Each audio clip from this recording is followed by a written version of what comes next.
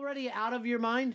Yeah, it is already out. Actually, yes. And I'm. Are you drinking before today's show? Actual ones. Just a little bit before today's show. You know there's a merger going on. We got it. Right. That is a new show. That's what I was celebrating. When you have 21 hours a day to be sober, maybe you could give us 3. Now, you're screaming at him at the top of his lungs. Were you doing that to teach him? Yes, I was. So you see that as an effective teaching tool? Yes, I did. I'm being honest. Yes.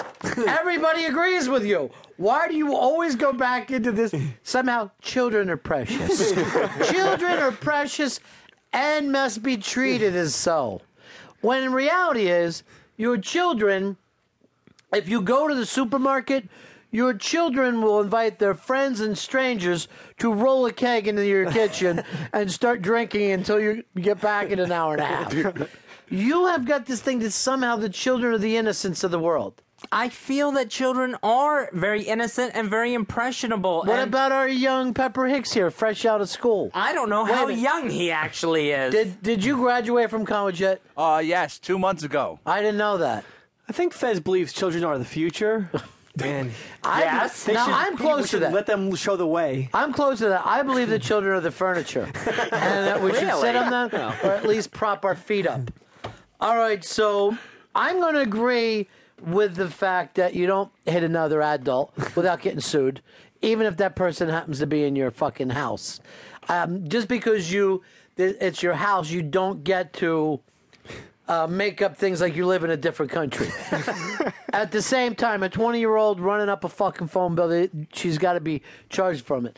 And I'm going to go across with Fez here and say it's a sexual thing. For a man to hit a woman on the ass at the age of 20, that's inappropriate. He's going for a good part. I think he just seems like he's a weirdo. Yeah. He's definitely a whack job. Not in a sexual way. He's definitely a whack job. Okay. And yet, as inappropriate as it is, just hearing that story is a little bit of a turn on. Really? Yes. Yes, when people are with enjoy women, Fez, these are one of the things. This is an inappropriate turn on. It happens to non-asexual men.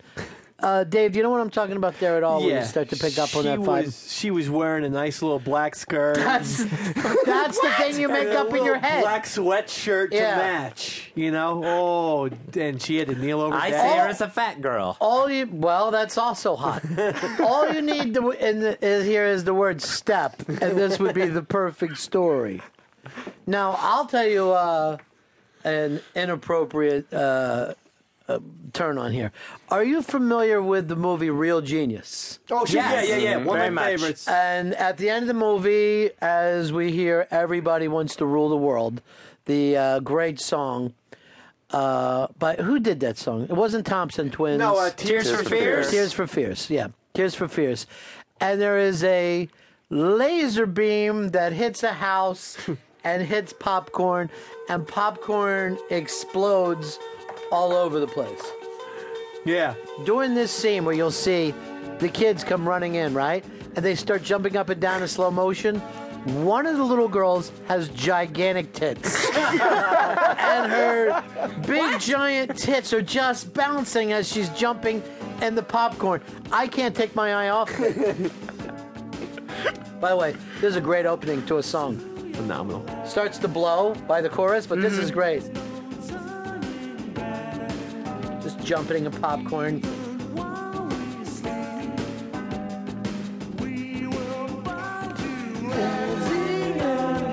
Best behavior. Mother Nature. Everybody wants to rule the world. So no one else has ever seen that before, huh? Oh, yeah. I love that scene. No, you know about the big titty girl? I know about her, yeah. She's fucking insane. I'm surprised because a lot of people act like they don't know it. Short sweater, like a very close sweater, turtleneck-ish Yeah, shape. no, that sweater has a name, and I can't think of it right now, like a cashmere sweater type Like a deal. cardigan. Something like that.